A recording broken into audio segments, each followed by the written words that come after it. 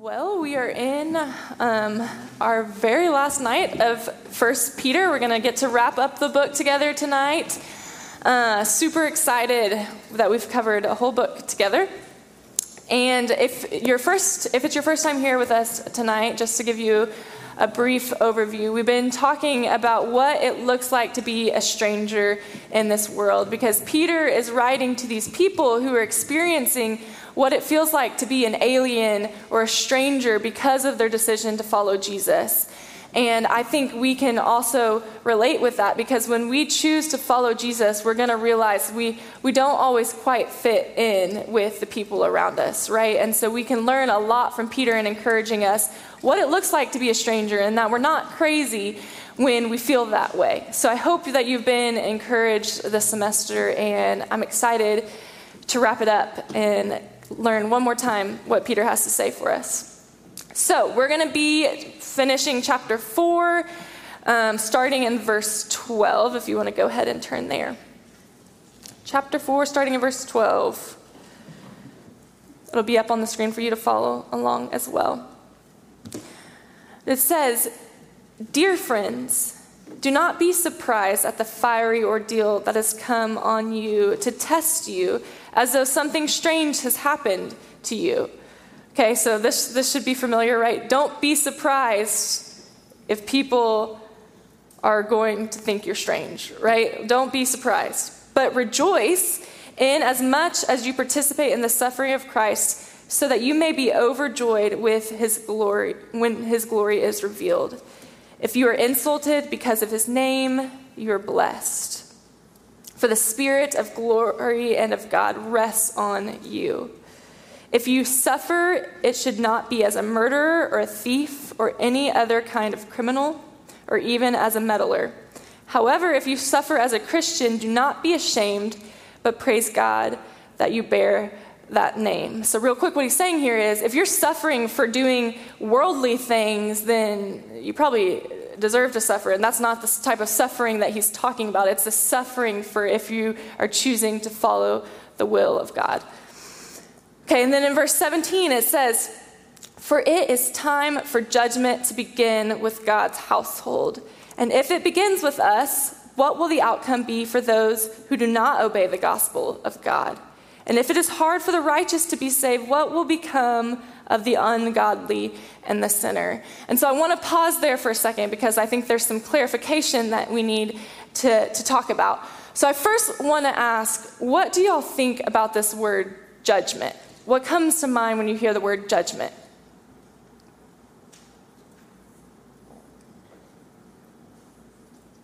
Good things? Bad things? Bad, yeah. It's kind of we think of it as a negative word. Anything come to your mind when you think of this word? Scary, yeah. It's intimidating, for sure. Mean girls, yeah. People judging you, yeah. Something we want to avoid, right?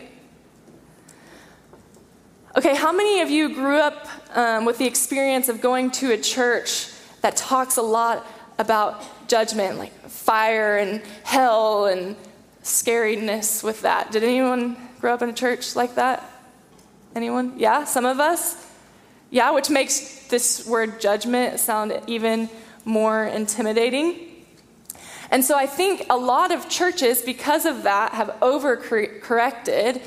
And instead of saying, you're all going to go to hell if you don't follow Jesus, right? Because we've learned that that's probably not the most helpful way to share the gospel. We've overcorrected, and we're scared to talk about judgment. Because, yeah, we think it's scary, it's intimidating, it's bad. But I think as Christians, we need to embrace this word judgment, because judgment is good news. Judgment doesn't always mean condemnation. And I think that's important that we realize this. Judgment doesn't always mean condemnation, because there's no condemnation in Jesus Christ, right? If we are in relationship with Jesus, the end of our story is not condemnation. Judgment for Christians means restoration. And honestly, judgment for the whole world means restoration. It is good news. We want to serve a God that wants justice, right? Like, we all want justice ultimately in this world. And so judgment is good news.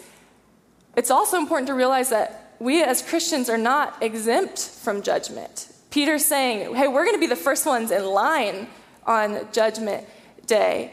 But it's not something to be scared of, because if we are living in righteousness, which none of us are going to be perfect in that, but Jesus is righteous on our behalf, right? But if we are living in that pursuit of righteousness, that means pursuing right relationship with Jesus and right relationship with people. And if we are doing all we can to pursue a relationship with God, then we don't have to be afraid on Judgment Day. We're going to make mistakes. We're going to mess up.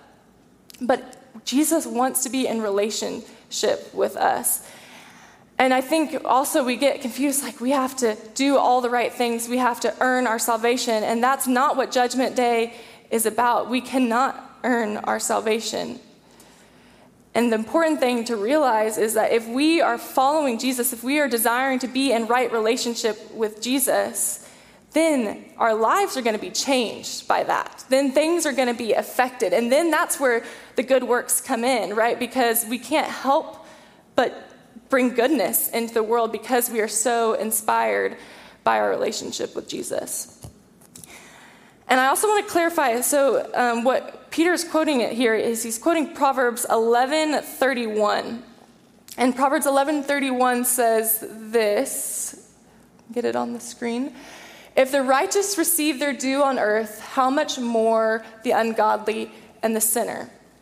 And so Scott McKnight says this about what Peter's doing here. He's saying he does not mean that saving someone is hard for God. The point is that the journey of salvation is fraught with difficulties, even for the righteous people, due to the pressures they face because of their faith. Okay, so he's saying, in context of this whole book that we've been talking about, Christians are going to suffer, and it's going to be challenging for us here on earth. So don't be surprised by that. Okay? So ready to move on? Keep going? We could spend all night talking about this, but I hope you're not afraid of judgment and that we can embrace this word and know that it's good news for people, for humanity, for our world. So let's keep reading. Last verse of chapter 4, verse 19, it says, "So then, those who suffer according to God's will should commit themselves to their faithful Creator and continue to do good." So I want to also clarify here that it's not saying that it's God's will for us to suffer. It's saying that when we live in God's will, there's probably going to be suffering involved. So you see the important difference there. God is not saying, I need you to suffer. Peter's saying, hey, if you're following Jesus, you're probably going to suffer because you don't fit in with the world. And then I also want to notice a word that was just super interesting to me. I learned this when I was reading in a commentary this week. The word commit that Peter uses here is the same word that Jesus used when he was dying on the cross. In Luke 23, verse 46, let's read it together. It says, Jesus called out with a loud voice, "Father, into your hands I commit my spirit." When he had said this, he breathed his last breath. So what Jesus was saying here is, I wholeheartedly surrender my soul and my body to you as I die on the cross in this moment for all of our sins. And Peter is encouraging us also that while we are on this earth and while we may experience suffering, that we too can commit our lives and trust that God is in complete control of our bodies and our souls in our eternity. And so I hope that that's encouraging and cool and good news for you. All right, so we're going to keep going in chapter 5. And this is what we're going to kind of spend most of our time talking about tonight. So chapter 5, starting in verse 1, "Therefore I exhort the leaders among you, as fellow elders and witnesses of suffering of Christ, and partakers also of the glory that is to be revealed. Shepherd the flock of God among you, exercise oversight, not under compulsion, but voluntarily, according to the will of God, but with eagerness, not yet as lording it over those allotted to your charge, but proving to be examples to the flock. And when the chief shepherd appears, you will receive the unfading crown of glory. You younger men, likewise be subject to your elders, and all of you clothe yourselves with humility toward one another, for God is opposed to the proud, but gives grace to the humble." And so what Peter is talking about here is he's kind of ending his letter talking to the leaders of the church. And he's saying, elders, you need to lead with humility. And then he's saying, the people in the church that are following the elders, you need to follow in humility. Peter is also an elder, and he's saying, remember, I witnessed Jesus' suffering, and I can relate with you as an elder. And Peter is also saying, I am going to serve out of humility.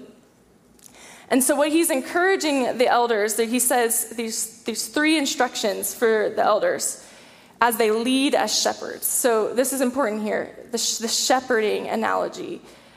I think this is a big distinction because leading can be a very secular term, but this shepherding mindset is a very serving and caring term that we see a lot throughout Scripture. So these three things that he says for a shepherd to do is not to do it out of obligation, but willingly. So if you are in a leadership role, if you are a shepherd, not to do so out of obligation, but willingly. Not greedily, but with eagerness to serve. So not doing it for your own gain, but out of humility to love others. And then not heavy-handed, but examples. So we've all had leaders in our lives that, you can tell that they love having control, right? And they are quick to give a heavy hand.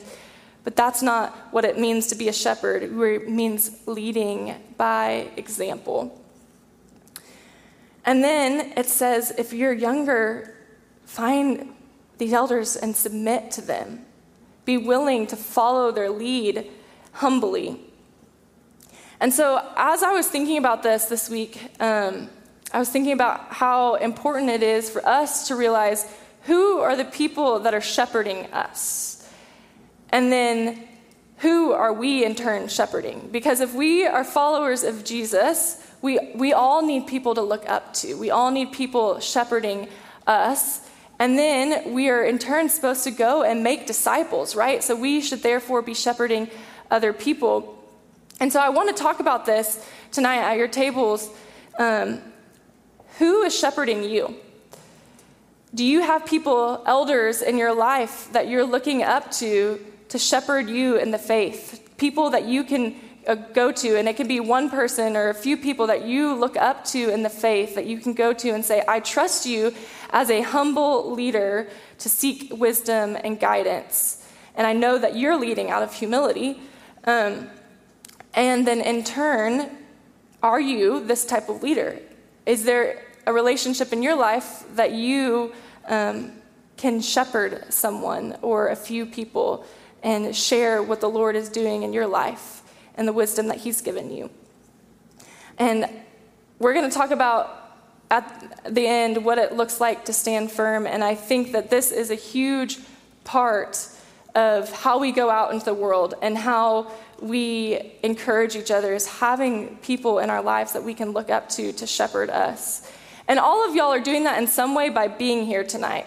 By default, I'm up here shepherding you. And when you come on Sunday mornings, Austin and Dave are shepherding you. But I also think it's important for you to have intimate relationships, to get to know people that you can look up to. And so we're going to talk about it.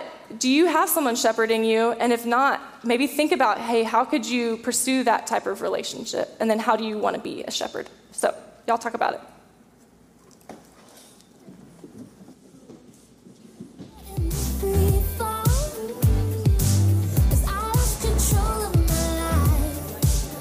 All right, anyone want to share anything that you think would be helpful for the group on maybe how you found someone to shepherd you, or what type of opportunity you found to shepherd other people?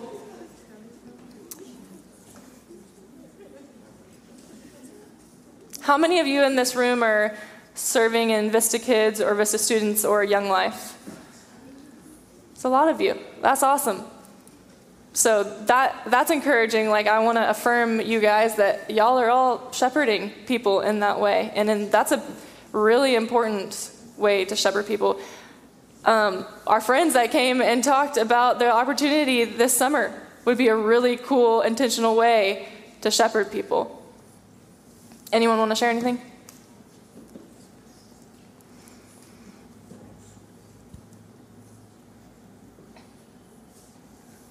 Nothing? I'm okay with awkward silence for a little bit.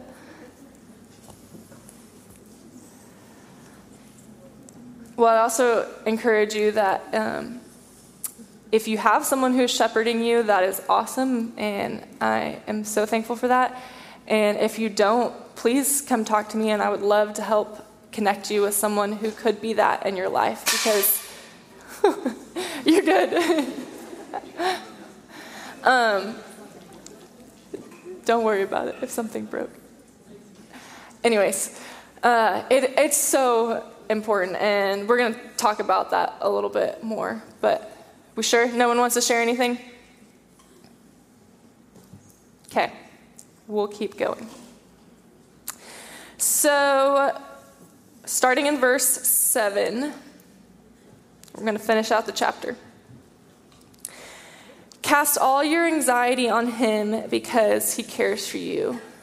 Remember, in the context of, hey, this life is going to be hard here on this earth, so we get to cast all our anxiety on him, on God. Be alert and of sober mind. We talked about this last week. He's repeating it, so it's important.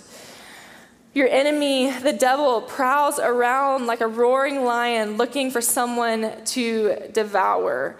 So I think this is also an important reminder that our enemy is not the people who might cause us to suffer here. Ultimately, our enemy is the enemy. Resist him, standing firm in the faith, because you know that the family of believers throughout the world is undergoing the same kind of suffering. So we're not alone in this experience. And the God of all grace, who called you to his eternal glory in Christ, after you have suffered a little while, will himself restore you and make you strong, firm, and steadfast. To him be the power forever and ever. Amen. With the help of Silas, whom I regard as a faithful brother, I have written to you briefly, encouraging you to testify that this is the true grace of God. Stand fast in it, or stand firm in it. She who is in Babylon, chosen together with you, sends you her greetings, and so does my son Mark. Greet one another with a kiss of love.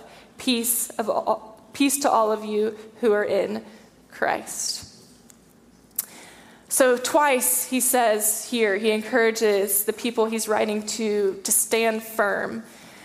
And so in light of everything we've talked about this semester, we've gotten tips from Peter in how to live as a stranger, but things are going to continue to be hard, right? And so if we do not actively think of ways, make an action plan to stand firm, it's not going to go well for us. And so I want us to spend the rest of our time tonight thinking about, in light of our conversations this semester, how are we going to stand firm in the fact that we are followers of Jesus, and that is our number one identity, and we're not going to be shaken by all the things around us in this world, because the world is constantly trying to hurl things at us that are going to make us lose our footing, right? I think of analogy of an athlete. Like if you aren't training for your sport, if you aren't lifting in the ways that are going to benefit you in your sport, or if you're not eating the right food that's going to help your body, you're going to be weak and you're not setting yourself up for success, and you're probably going to get hurt.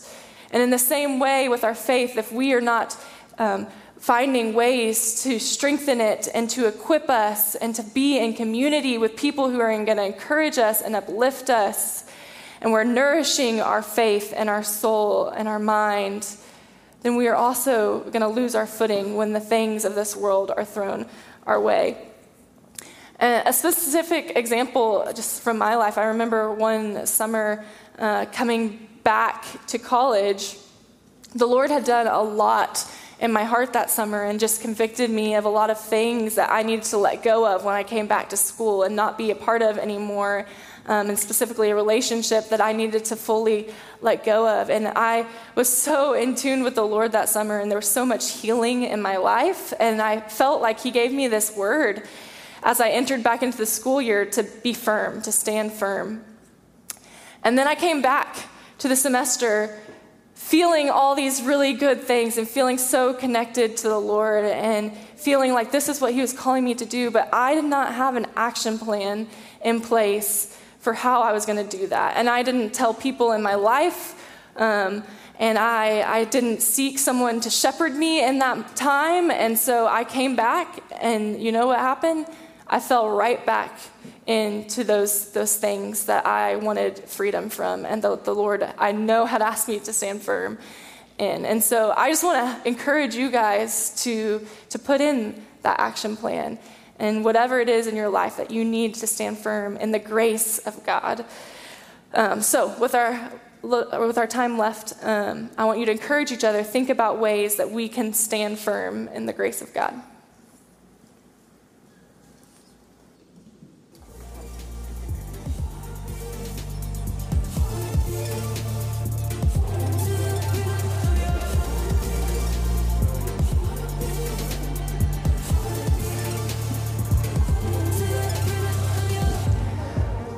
I'm also going to challenge every table at the end. I want everyone, not everyone, but every table to have something to say about how we're going to stand firm as we go out this semester.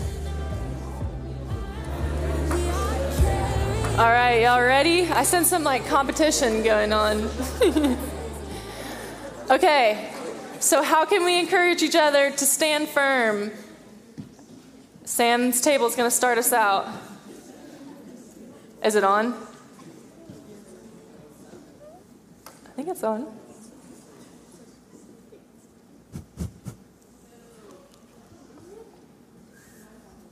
There we go. Come on, Sam. You're a senior. No, sorry, guys. So we kind of discussed a few things. I think we started off by talking about how important community is, and just having that foundation in the people around you, and making sure, like Cindy said, you communicate those struggles that you have with the people around you. Because if you keep it inside, it's very easy to just forget about it and go into your old ways. Yeah. Or convince yourself that, oh, it's not that bad. I can go back to doing that. And yeah, you need people to remind you that you made this decision for a reason. I also want to say that real quick. I won't talk this much with everyone, hopefully. But we in our leadership meeting on Sunday, we were talking about community and how trees in a forest, they don't just have their individual root systems. They intermingle their roots, and it makes them that much stronger. And I just think that's such a cool picture, that if we can see ourselves not as individual people but intermingle roots with community, you're going to be so much stronger when storms come to not blow over or whatever. Annika, did you want to add something? Yeah, so I'm Annika. Going off of the community, I think it's so important to encourage the people in your community to be rooted in Scripture. I think Scripture is so powerful, and it is so important to be filling ourselves up with truth from the Word, because in this chaotic world, it is so easy and can be confusing to be able to discern truth from lies. And if we're not rooted in the Word, the lies are going to start sounding like truth to us. Yeah. And so we need to be reminding each other and our fellow believers who Jesus says we are, and be rooted in that truth, so that we can stand firm and not start to believe those lies. And then also, like I talked about, how if we want to live a life like Jesus and stand firm like Jesus, we have to know Jesus, which means being in the Word and being in an intimate relationship with Him, so we can know Him and in turn and live a life like Him. So. For sure. Way to go. Yeah. Okay, over there in the back. Yes. Haley. I'm Haley. This is my table.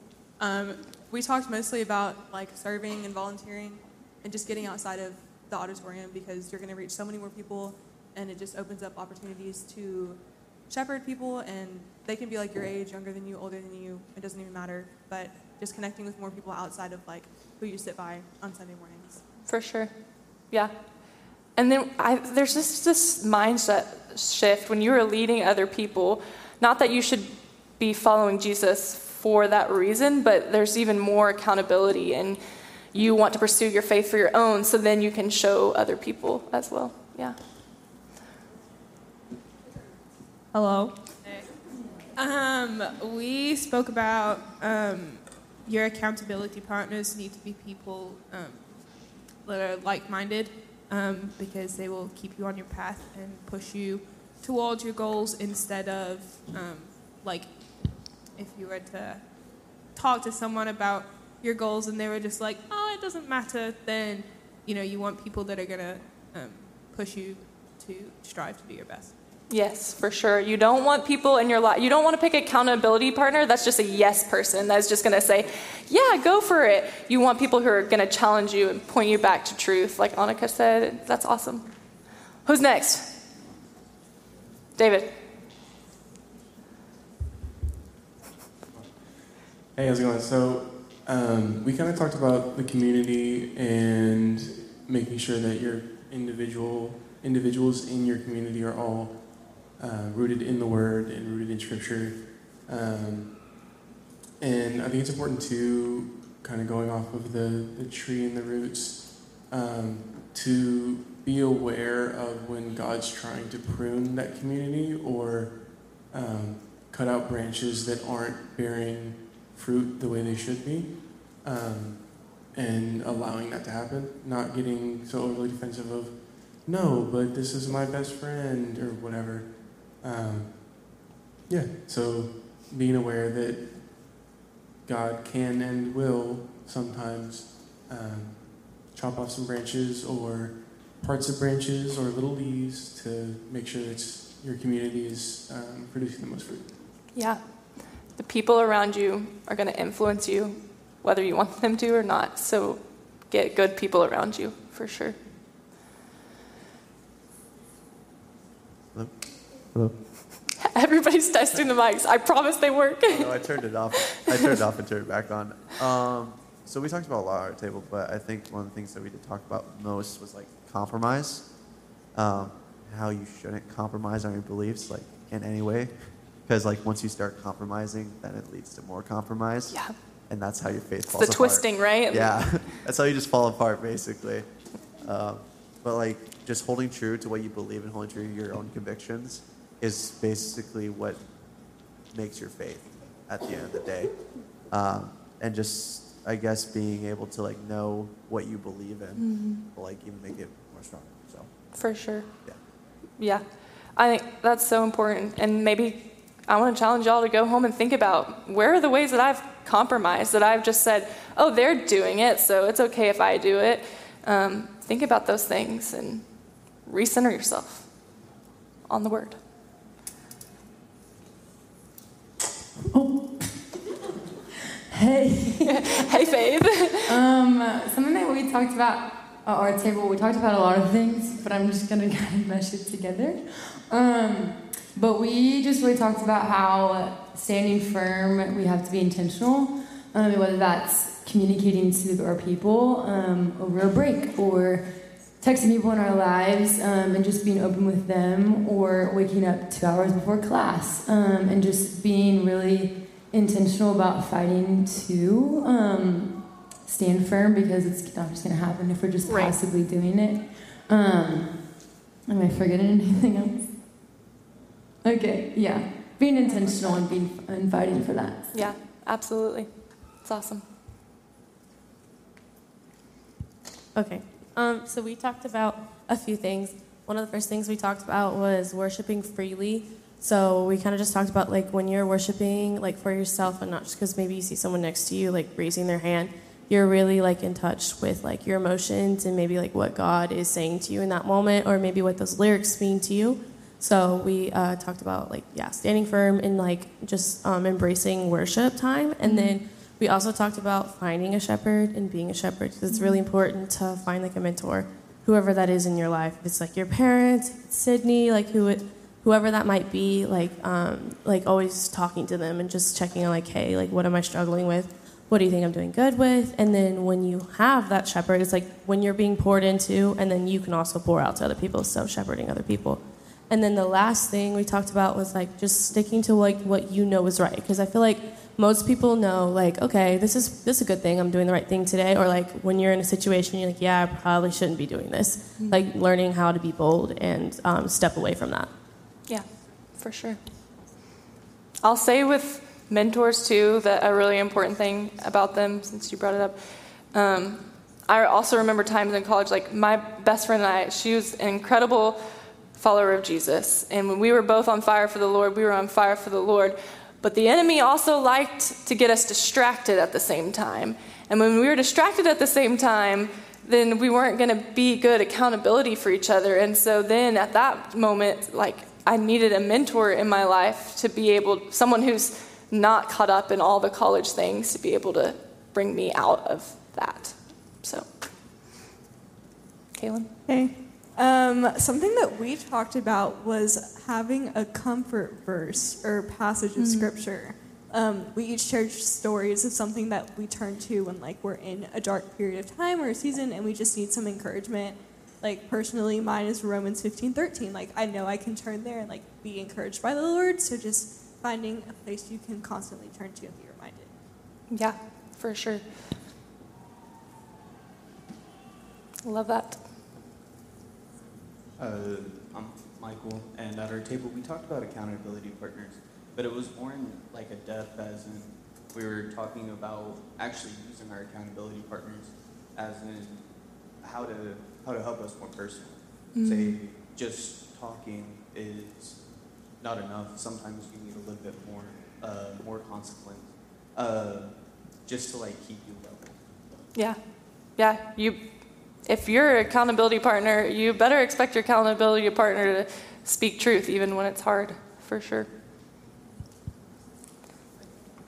At our table, we talked about also accountability, like constantly like running to people that have the same goal in mind, not just anybody that you consider a friend, because especially like going back home, like during the break, you're going to be getting back into your regular routines, which is really easy to fall back into old habits.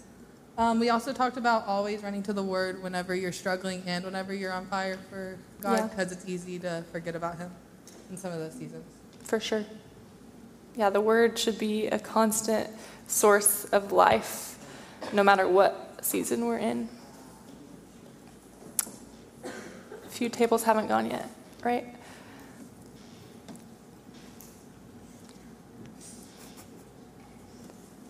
Hot potato? There's one lot said already. Yeah. I was going to say pour into and be poured into. Yeah. It's good. He said be poured into and pour into people.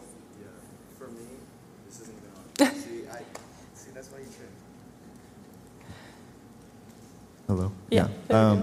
So for me, I just always seek to pour into others and be poured into. For me, pouring into others looks like leading small group here for 6th graders. That's just always, it's just relieving and just such a cool experience to see them build up in their faith and into manhood. But always seeking to be poured into by others as well. Just finding a group of believers that will just always spur you on and push you in your shortcomings as well. So. Mm-hmm. You want to give a plug for your small group? Oh, yeah. Well, it's coming to an end here, but Thursdays at 6. Robert, if you want to go to a small group, it's all guys. Just let me know at the end. Yeah, it's all guy small group, which is, I think mixed small groups are awesome, but I think there's also something really beautiful about being all with your same gender.